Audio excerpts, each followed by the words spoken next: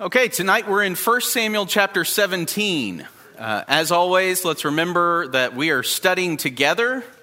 And so if you find anything I'm teaching tonight that is an error or that needs a correction, please let me know.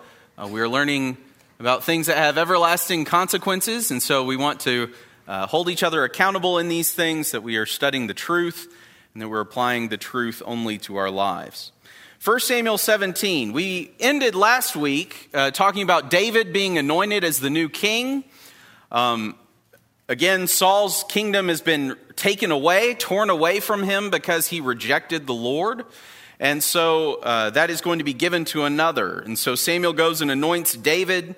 At the end of chapter 16, Saul is plagued by an evil spirit, and the only thing that can soothe him is music. And so who's selected to play that music for him? It's David, right? David is brought in and then works for Saul in this capacity.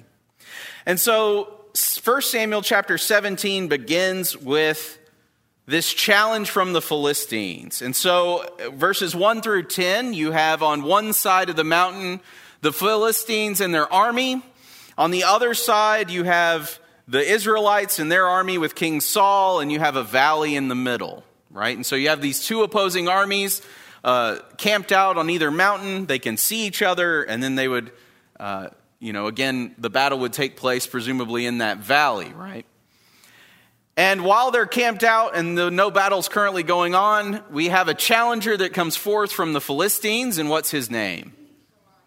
Goliath. And Goliath has a challenge for Israel. Let's talk about Goliath. Goliath, he's just a guy, right? Just a guy. No big deal. He's a big deal, right? He's 9.5 feet tall, approximately. He carries this heavy weighted armor.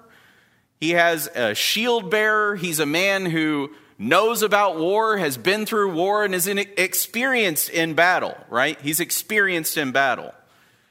And so it's not just, nobody from the Philistines coming out and challenging him. No, this is a mighty man of war, right? And in verses 8 through 10, he issues his challenge. So Goliath comes out and he stands and he shouts at the ranks of Israel and he says, Why do you come out to draw up in battle array? Am I not the Philistine, and you, servants of Saul? Choose a man for yourselves and let him come down to me. If he is able to fight with me and kill me, then we will become your servants. But if I prevail against him and kill him, then you shall become our servants and serve us. And again the Philistine said, I defy the ranks of Israel this day. Give me a man that we may fight together. Here's my question. Is this a fair challenge? Is it fair? Only if Israel's got a giant. Right. Is it intended to be fair? Do the Philistines care if they have an evenly matched battle between their guy and Israel's guy? No, right? They would actually probably prefer it be the other way around, right? They would rather have all the advantages, as we see here with Goliath, right? 9.5 feet tall, giant armor, big old spear, big shield, right? They would have all the advantages and then have some puny Israelite come out and then we'll just defeat him, right? It's an intimidation tactic. Okay, what do we learn from that? Well, I think one thing that we learn from that is the adversary is not required or incentivized or encouraged to make fair challenges, even to us today, right? When we go out into the world and we encounter worldly people that have challenges against God's word, against the things that we believe in, against things that we stand for, those challenges are often going to be unfair, biased, opinionated, set to trap us in some way. And we have to be on guard for that, right? We have to be on guard for that. And we shouldn't expect that when we get questions, every question that we ever will get about the scriptures is going to be in good faith and is going to be set up in a way where I have a good shot at being able to convince this person. No, that's not the case, right? It's not always the case, especially if you're dealing with the adversary, right? So don't expect it to be fair. The Philistines were not expecting this challenge to be fair. It is intended to not be fair, right? Because the Philistines want to win. That's their only goal, right? That's their only goal. And so we should just be aware of that as well. Yes, Brother Chris. It's an attack on morale, too. Mm-hmm. So it's not just friendly. It's part of the strategy. Yeah, intimidation and fear, right? Spread that throughout the ranks, right? And we'll have an advantage over this army. Yes, Brother Bruce. Well, here is one man who has halted the entire army of Israel, the same army that when God over and over gave them unfair challenges, gave them unbeatable opponents, urged them forward with, "I will be with you."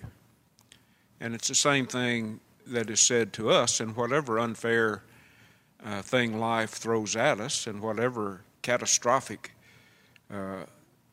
event or discussion that we have, we need to remember the words, "I will be with you." It's true. Yeah, Brother Jason. Just some of the things that Bruce was saying, I think about the devil being described as a roaring lion seeking whom he may devour. Well, me against a roaring lion is not going to be a very equal fight unless you have an equalizer. And again, to Bruce's points, with the Lord on our side, we can conquer that roaring lion. In the same way David, we'll see, obviously, will conquer Goliath with the help of the Lord. If it was just David against Goliath, a man against a man, he's not going to have a chance. And so I think same thing spiritually. Hand it back. And one other thing, there's this fascination with giants. I mean, there were 4 giants of Gath mentioned back in Deuteronomy. Mm-hmm. And to see this man who's maybe 9 or 11 feet tall, depending on how you measure that, was something of an awe. Even the spies were terrified of these sons of Anak, the giants. Giants are just as defeatable. They're just as they have their weak spots the same as any other human. Mm-hmm. But for some reason, these humans who were giants in that land at that time just seemed to bring a halt and fear into everybody.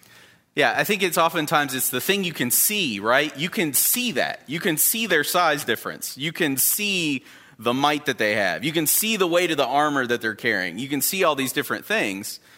And the physical, sometimes, when we don't have the right mindset, when we don't have the right priorities, outweighs the things that we should know spiritually already, right? And so we have to be careful with that. Yeah, Brother John. As you were saying, Goliath didn't intend for that to be a fair fight. He thought he had the advantage, but David knew that he had the advantage. Mm-hmm. Yeah, everybody's jumping ahead of me. We already know this story, right? Everyone's jumping ahead of me, but we're going to get there. We'll see David knows that advantage and points that out to Saul as well, what he knows. All right, any more comments about Goliath and his challenge? All right, so he issues this challenge, and Israel and Saul are affected by this, right? This is a fear tactic, and it works. Now, Saul, we can make a claim, has a lot to fear, right? There is a lot going on with Saul that we know. The Lord has left him. He has been rejected from the Lord. Samuel has left him. And that's what was giving him victory before. He knows that. And so, that might be part of what plays into this with Saul. But then if you have your leader, your king, who's afraid of this challenge, then that's going to have an impact on the people and on the army, right? And so in verse 11, Israel and Saul are both afraid. And then we stop here in the story. We take a pause and we go back and we say, okay, wait, where's David, right? We got to get David in this story somehow. And so we get caught up on David, on where he is, on why he's not with the army in verses 12 through 19. David is the son of Jesse, and he's gone back to visit his father to watch the sheep. The 3 older sons of Jesse are with the army, and so David's father sends David with some supplies for his sons, with also some supplies for the captain of their unit, and sends David on with these things. Now, question 1 from our questions: what is David's relationship with Saul before Goliath at this time? Think back to chapter 16. He's a musician. Said he was his armor bearer. Saul loves him, right? Saul loves him. But as this armor bearer, as this musician, apparently he gets some time off to go watch some sheep. And so he's not with the army at this time. Now you think about a young kingdom, you think about a kingdom in general, a king probably has several people in this position, not just the one David, right? So that would make sense that, they may go visit their family from time to time. But in this case, David is bringing these supplies back to his family, or back to his brothers at the battle. And when David gets to the battle line, he hears the challenge and what the people, the Israelites, are saying Saul will do for the one who answers this challenge, and that's in verses 20 through 25. And so, in verse 25, the men of Israel say, "Have you seen this man who is coming up? Surely he is coming up to defy Israel, and it will be that the king will enrich the man who kills him with great riches, and will give him his daughter and make his father's house free in Israel." The idea of his father's house free in Israel? Free of taxes. Would that incentivize you to go fight a giant? Maybe, right? Your family doesn't have to pay taxes at all the rest of their lives. I would consider it. Right? Free of service, right? You don't have to be indentured into service either.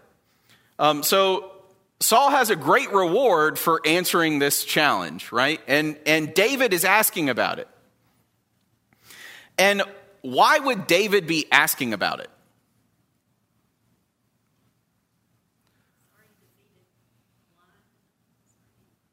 Yeah, David's not asking about it just for his general knowledge, right? He's not asking about it just because, I wonder what'll happen. No, he's asking because, okay, yeah, I'll do it. Sure, right? I'll answer the call. I'll answer the challenge. And the people tell him, right? Verse 26, he says, what will be done to the one? Because for who is this uncircumcised Philistine that he should taunt the armies of the living God? The people tell him what will be done. And then in verse 28, his brother says, "Come here. Wait a minute," right? Who do you think you are? Right? Who do you think you are? Now, what was said about this brother in 1 Samuel chapter 16? He's the first one to come through the door, and Samuel sees, right? The first one Samuel sees, and he says, well, this is going to be the king. But what does the Lord tell him?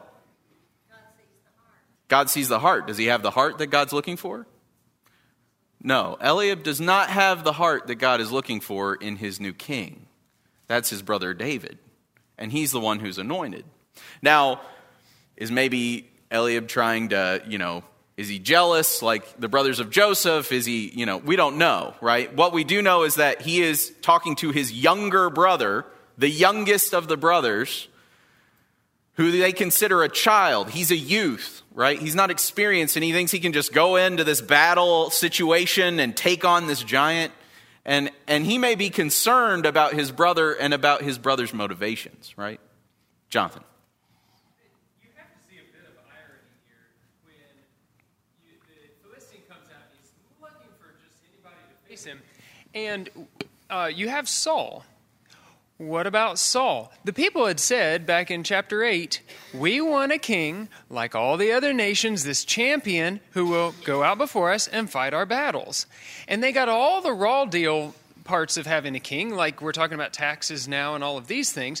And they didn't even get what they were looking for, the king who would go out and fight their battles. And what they had traded was the God of heaven who would be with them in their battles and who would fight their battles for them. You have to see the irony in what they've chosen here. They chose this. Yeah. And the silly thing is that they said, okay, we want a king like all the other nations who's going to fight our battles. And what they were asking for, they got, which was a king like all the other nations who also did not fight their own battles, right? They took all your sons and all your kids and sent them out to fight their battles. Yeah. And to add to that, who was Israel's tallest guy? Yeah, right. Saul's head and shoulders. And he's hiding in a tent right now. Yeah. Yeah, it's true. It's true. But David's not going to hide, right? David is not going to allow his brother to keep him from asking these questions because he wants to answer the challenge, right? He's not going to keep him from asking this honest question. And David says to his brother, verse 29, "What have I done now? Was it not just a question?" It's a question. I'm just asking what'll be done, right? I'm not trying to usurp anyone's authority or anything like that. Just asking a question about what's going to be done, and the people are already talking about the answer. We don't need to be afraid of people asking genuine, honest questions of us and all of a sudden clam up and then not be able to answer because, well, they asked me a question. What do I do? Right? I've been told of a high school class that had a teacher that was asked in the class, they were studying Noah and the flood, and they were asked in the class, could this be an explanation for what the world talks about, Pangea, and the continents breaking apart, and maybe the flood, the weight of that water on the world causing that to happen? And the answer they received was, that's evolution, we don't talk about that. Which is not a good answer, right? It's not a good answer. Okay, maybe the teacher was caught off guard. Maybe they didn't expect that question. Sure. But the proper answer would be, I don't know. Let me look into that and I'll get back to you, right? Let me do some study and I'll answer from what I find in the scriptures.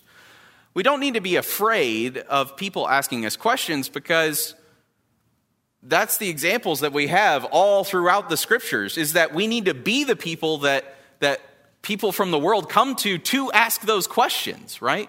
The ones who have those answers, the ones who can provide those answers and increase in their knowledge of the scriptures from what we see in God's word.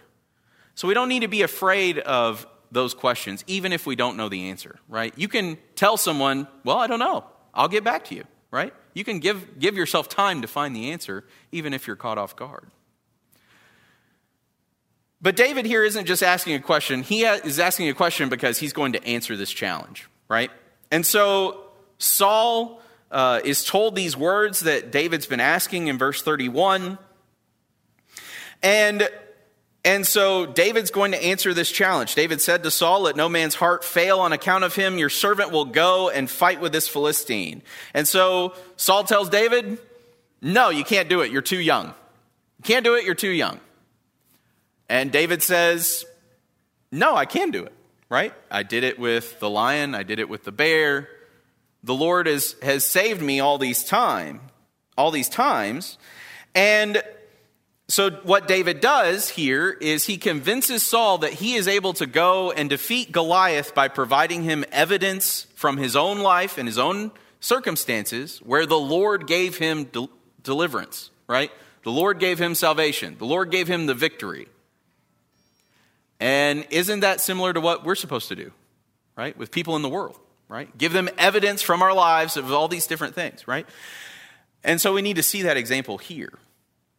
David is told by Saul, "No, you can't do it." David says, "No, I can do it because of X, Y, and Z." And so, okay, yeah, no, he can do it, right? And so Saul says, "All right, I'm going to give you every advantage that you can have. I'm going to give you my sword. I'm going to give you my armor."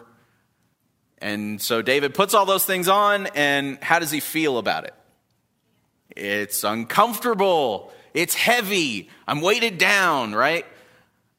I'm not myself, right? I'm putting on all of your stuff. It's not my stuff, right? I'm not tested in it. I'm not tried in it. Don't have experience with all these things. And so, does he go anyway? He goes anyway, but he doesn't take all of Saul's gear with him, right? He doesn't take all of Saul. Okay, thank you, King, for bringing me all this stuff. I'll go fight a battle now, right? No, he takes it off, just takes the things that he's comfortable with, and that's what he uses to fight Goliath, right? So, you can learn a lot of things from people, right? People give you advice.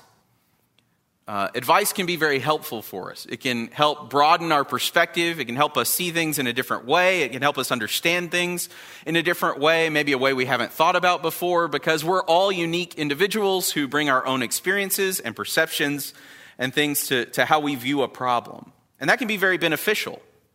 It also means that not everyone's solution is going to be your solution. Right? Not everyone's solution to whatever your experience is or how you're handling things or whatever is going to fit the way that you would handle it. Yes, Brother John. It also showed the difference in the heart of Saul and the heart of David. Mm-hmm. Saul was still putting confidence in self and what he could do for himself, and David was putting his confidence in the Lord. Yeah, his self and his things, right? The things that he's accumulated, the people he's accumulated. And yeah, David's full confidence is in the Lord. And so David, takes off the armaments that Saul's given him, and he just goes with his staff and his sling, and he goes to a brook, and he picks up 5 smooth stones, and he's ready to go fight Goliath. Now, here's a question. If he had faith in God, why'd he pick 5? 5 smooth stones. Why not just the 1? How many did it take to kill Goliath? It took 1 and a sword, technically, right? 1 and a sword. But why did he pick 5? Well, did he know what the Lord was going to do with the 1? No. Could the Lord have done it in 1? Sure. Could the Lord have done it in 5? Sure. Yeah. Right? The Lord's not restrained to save by many or by few. And that even applies to how many stones David picked up and put in his pouch, right? By many or by few, the Lord could still save. And so it's not a lack of faith on his part, but it's just preparation, right? Sometimes we get those two things confused. Well, no, you over-prepared, so that means you don't have faith. Well, not necessarily, right? It's smart to prepare. It's smart to bring the things that you need and be prepared. And just being prepared doesn't eliminate your faith in the Lord, right? Okay. I'm moving quickly because I got to get through a whole nother chapter. Whew. All right. So David's going to the battle. Goliath starts insulting him. He says, you just sent out this dog to fight me. And, that's what happens when the world sees what we bring to the fight, right? When the world sees the armaments that we have and what we're equipped with, the Lord doesn't view it as powerful or mighty. The world views it as weak and flawed, but it's not, right? And so Goliath gives all of these insults in verse 41 through 44. He despises the youth of David. And David just gives it right back to him, right? Responds that the Lord's going to give him victory anyway. Now, here's my question. Does the Lord's victory or, determination of whether the Lord will be victorious or not depend upon the belief of Goliath? No, right? The Lord giving the victory does not care in any way, shape, or form whether Goliath believes in it or not, right? It just is going to happen. And we need to remember that when we go out into the world, right? We are armed with the truth. If the world says, well, yeah, but I don't believe that. Okay, well, that's on them. It doesn't change the truth, right? It doesn't change the truth or the fact that we shared the truth. That just impacts them and their decisions.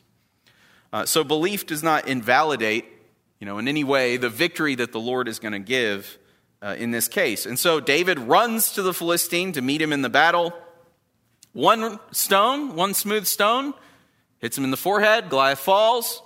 David doesn't have a sword, so he uses Goliath's sword. Take his sword out, cut off his head, he's dead. And then what happens?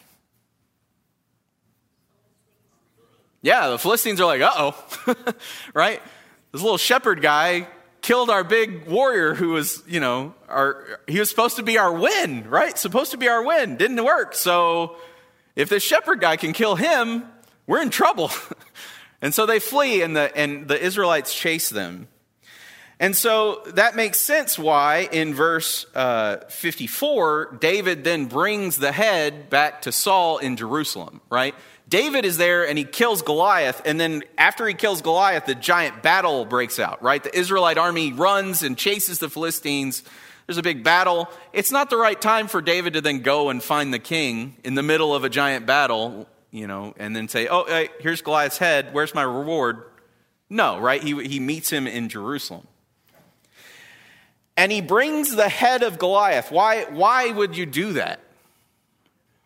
Yeah, evidence. It's also a message to the Philistines, right? It's evidence and it's a message to the Philistines. How do I know, Saul would say, that you defeated Goliath? Well, I have his head here. It's not looking pretty, but I got it. I brought it with me, right? Here it is.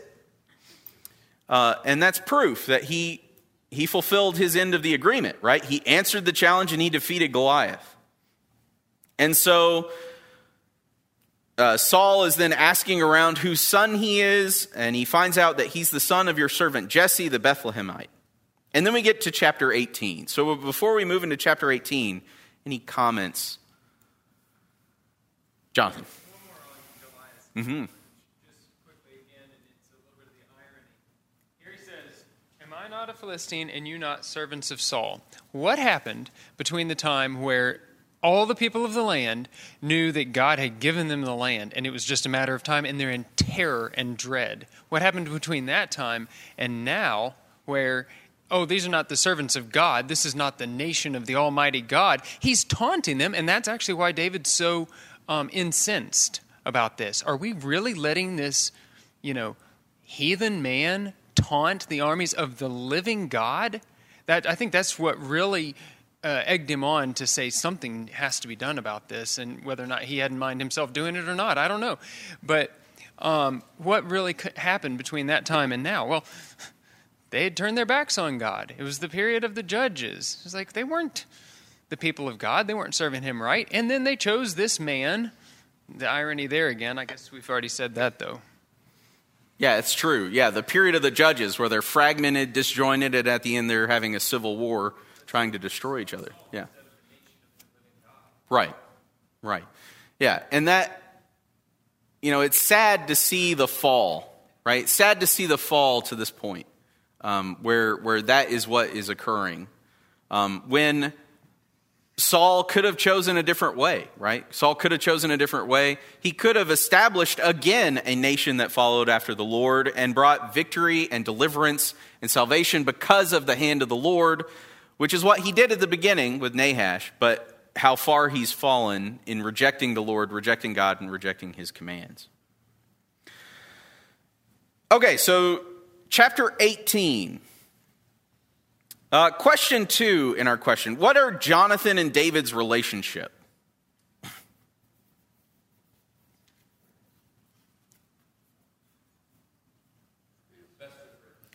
Yeah, they love one another, right? They love one another.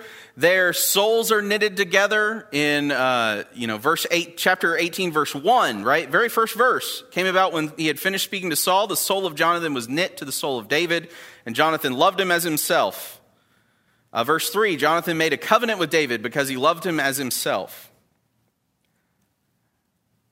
Okay, here's a difficult question, right? We talked about difficult questions that we need answers to. Here's a difficult question. People in the world will say, okay, here you go, homosexual relationship. They loved each other. We know what that means. How do we know that that is not the case? Correct, yeah. So Leviticus 18, verse 22, 20, verse 13, when you're talking about passages relating in God's word at that time. You also have 1 Corinthians 6, verse 9 through 10, Romans 1, 26 and 27. Now, if you look online, you'll have comments that'll say, well, that's, they just didn't understand gender at that time the way that we do today. I'd never seen that before until I did some research. Brother Sam up here. But before that comment, that doesn't make sense, right? Because who gave us this book and this law? God. Who created man? God. Who created the genders? Okay, so what they're saying is that the one who created genders does not understand fully genders, like what he created. That doesn't make any sense. Okay. I think the answer's here, and it just hit me, actually. I didn't think about it before, but what was offered to the man that was going to defeat Goliath? Mm-hmm. Not Saul's son, his daughter. Drop the mic. I mean, that's the answer. It's true. But you would say, well, okay, so the argument would be, well, but culturally that wouldn't be acceptable, and so it had to be the daughter, even if the man was a homosexual and had this relationship with his other son. But that's just the world applying its own definition to the word love here. That doesn't fit. It doesn't apply. It doesn't work, right? It doesn't work.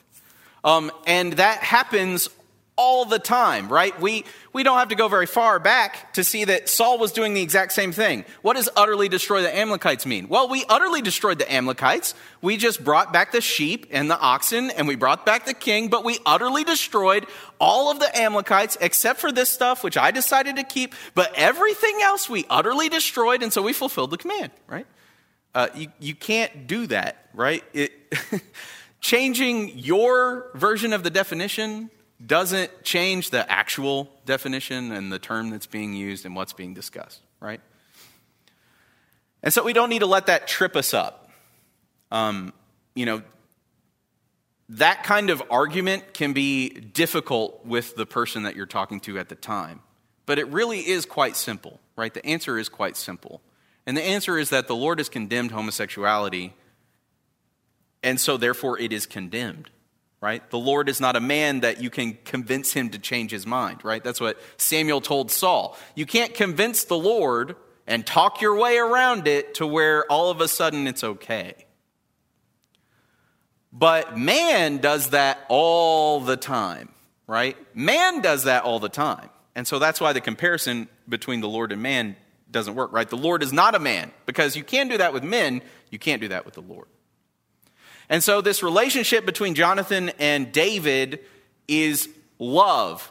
Love doesn't necessarily mean romantic love. What is the greatest example of love that we have? The greatest example of love we have is God sending his son to die on a cross for us. There is no romantic version of love in that, but that is the greatest example of love that we have, right? In a marriage relationship, you have a lot of different types of love going on there. You have the sacrificial love, you have that caring love, you have romantic love, you have all of these things occurring all at the same time, and none of those things invalidate the other, right? You can have that because we're complex people and we can have complex emotions, and those emotions can involve a lot of different things, and it works, right?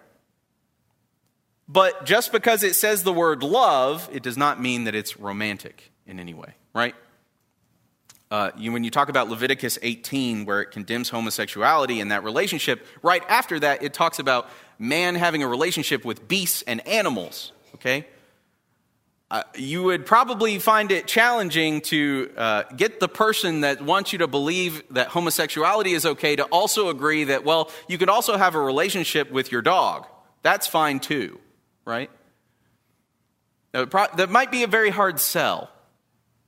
But that's in the same chat. That's it talked right after each other about, right? And so if you can't have one without agreeing to the other, if you're saying that they're invalid.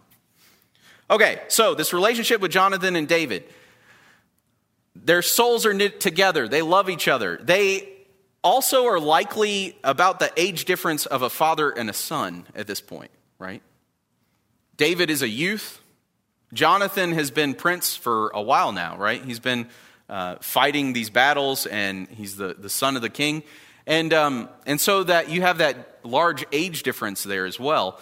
But it makes sense when you read the passage that Jonathan and David's souls would be knit together, because think about the character of Jonathan and what we've already discussed. Who was the individual that went and attacked a Philistine garrison with his armor bearer, and that's it?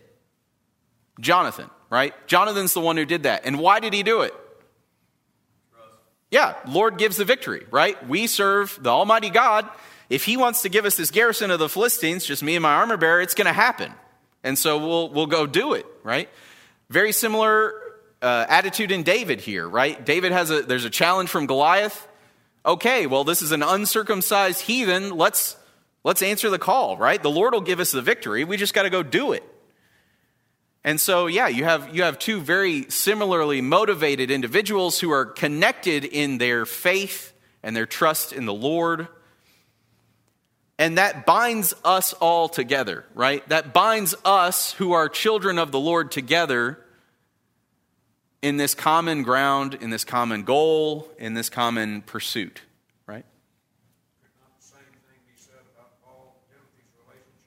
Right. The same relationship that we are to have with each other, to esteem each other more highly than ourselves, to be as one, to be united. Yeah. Yeah, it's true. It's just when the world enters in, they pervert all that. And they do it for their own ambitions. They do it for their own goals. They do it because they want to justify the things that they want to do. And again, as we've stated here, as we've stated in classes before, all of that justification does is allows you to sin with a guilt-free conscience, but it doesn't change the truth and it doesn't change the commands that you're breaking to do it. Yes? Real quick, the devil did that when he was tempting Jesus too. He misused all kinds of verses, tried to twist them to his own purpose. And so it shouldn't surprise us if the world does that too. Right, it's true. Yeah, it happens all the time. Either we do it ourselves or Satan does it, or Satan presents us with an opportunity for it to happen. Once we abandon the word of the Lord, there is no end to how far we can go, right? Because again, you've left the standard and you're just out in the open, right? You can go as far as you want. Okay. So, verse 5. David does well wherever Saul sends him, right?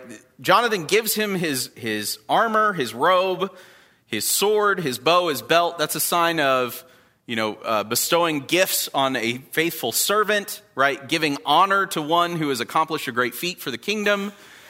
The prince is giving him his stuff, right? Remember, a different story, a similar idea, right? In Esther, right, Haman's asked, what would you do for someone who helps the king, right? And Haman says, I'd give him put his robe on him, have him go on his horse down through the city, right? Okay, similar event here, right? Only this time there's no ulterior motive of Haman being involved, right? But that's what's happening here. He's being bestowed honor.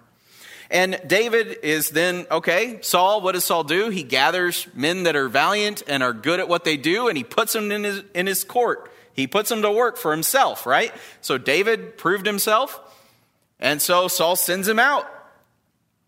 And he does well. And it's pleasing in the sight of all the people, in the sight of Saul's servants. And then verse 6 and 7, we have a problem, right? 6 through 9, we have a problem. They're coming back. David's returned from killing the Philistine. The women come out of the cities, and they're singing and dancing to meet King Saul. And they sing what? Yeah, Saul's killed his thousands, David his tens of thousands, right? What are they saying? David's 10 times better than Saul. No, not exactly. But yeah, right? That's kind of what they're saying. That's how Saul hears it, right? And what happens when Saul hears this in verse 8? He's angry. What motivates the change in this relationship? Our question number 3. Jealousy. In verse 9, it says suspicion. Later on, it talks about fear. Saul, from this point on, is plagued with this fear, right? The Lord has rejected him. The kingdom's no longer yours. It's been taken away from you and given to another who is better than you. Saul is terrified. He has a pity party, but he's afraid, right? He's afraid legitimately because he knows this is going to happen. He knows it's going to happen. And he's going to fight it for as long as he can, but he knows it's going to happen. So he's constantly looking for where is it going to come from? Is it going to come from David? I don't know. It might. It's already happening. They're talking about him saying he's better than me. Fear is a scary thing because of what all else fear does, right? Fear doesn't just cause fear. Fear causes suspicion. Fear causes anxiety. Fear causes stress. Fear causes outbursts of anger. Yeah, accidents, like all kinds of things, right? Fear is just it's a perpetual thing that if left unchecked can just ruin you, right? And that's what happens here with Saul. He's angry. I bring that up because, 1 John chapter 4, 1 John 4 verse 18, remember our previous question, Saul loved David at that point in time. Now he's afraid. 1 John 4 verse 18 says, "There is no fear in love, but perfect love casts out fear, because fear involves punishment, and the one who fears is not perfected in love." Saul doesn't love David anymore. Not a big fan of David's anymore. Is David successful? Yeah, he's successful. Saul is not a fan of him, though, because he doesn't trust it. He doesn't trust what that success means. He doesn't trust what that success means to him and about his kingdom. And so in verses 10 and 12, we have the first two attempts to kill David from Saul. Saul is plagued by this evil spirit, and he's railing against his staff. And so David comes and does what he normally does. He plays the harp for the king, and Saul just happens to find a spear in his hand and says, "I'll do what I've always done. I'll take care of it myself. I have a spear. What am I good for? I'm good for pinning people to the wall with my spear," right? So he tries to do that to David twice, and David escapes both times. Saul sees that, okay, that didn't work, right? That didn't work. And he's prospering in all that he's doing. And so Saul decides, okay, Israel and Judah love him. I can't really just pin him to the wall like I'd like to and claim it was an accident. And so what'll I do instead? Well, okay, I'll set a trap, right? And so I'll offer him my daughter as I promised him before when he killed Goliath. I'll give him my daughter, and he'll be my son-in-law. And so in verse 17, he says, "Here's my older daughter, Merab. I will give her to you as a wife. Only be valiant for me and fight the Lord's battles." What does David say? That's not my place. I'm not prominent. I'm low. I don't have the status that you would need to be the king's son-in-law. And so he says, who am I? What is my life or my father's family in Israel that I should be the king's son-in-law? So it didn't work out. Well, okay, then what does Saul do? He gives her to another man. Verse 20, Michal, Saul's daughter, loves David. So here's another opportunity. Okay. My daughter loves David. So, all right, well, let's use this to our advantage, right? So Saul tries another plot. I'll give her to him, and she'll become a snare to him, and the hand of the Philistines will be against him. So he says, okay, you'll be my son-in-law. And David says, I don't have a dowry that'll work. And he says, okay, I have a solution. I want 100 foreskins of the Philistines, and she's yours. That's all I want. Vengeance against my enemies. We know about Saul and his vengeance. He likes it, even if his people are starving, right? Okay, you get vengeance against the Philistines, get 100 foreskins, and she'll be yours. And so David says, okay, yeah, we can do that. And so Saul's idea is what with this plan? Yeah, you go fight 100 Philistines. That's 100 chances for you to fail or some accident to happen or you to lose in some way, and then you're dead, right? And I'm done with you. Philistines killed you. It's not my fault. The people don't have to be mad at me. They can be mad at the Philistines. We don't like them anyway. And it all works out, right? But what does David bring him? 200, right? You asked for 100. I go above and beyond. Here you go, 200, right? And so Michal becomes his wife. And Saul is not happy with this, right? Verse 28, when Saul saw and knew that the Lord was with David and that Michal, Saul's daughter, loved him, then Saul was even more afraid of David. Thus Saul was David's enemy continually, right? Continually. He can't let it go now. All of his plans haven't worked out. He's afraid because this might be the guy, right? This might be the one to take it all from me. But it's not David who's going to take it all from him. It's Saul who's rejected the Lord, and therefore the Lord took it away already, right? Verse 30, the commanders of the Philistines come out to battle, and it happens that David behaves himself more wisely than all of Saul's servants. David is increasing in this wisdom, in this prestige, in this victory, and that's all because of his faith in the Lord and the victory that the Lord is giving him. Thank you very much for your comments this evening.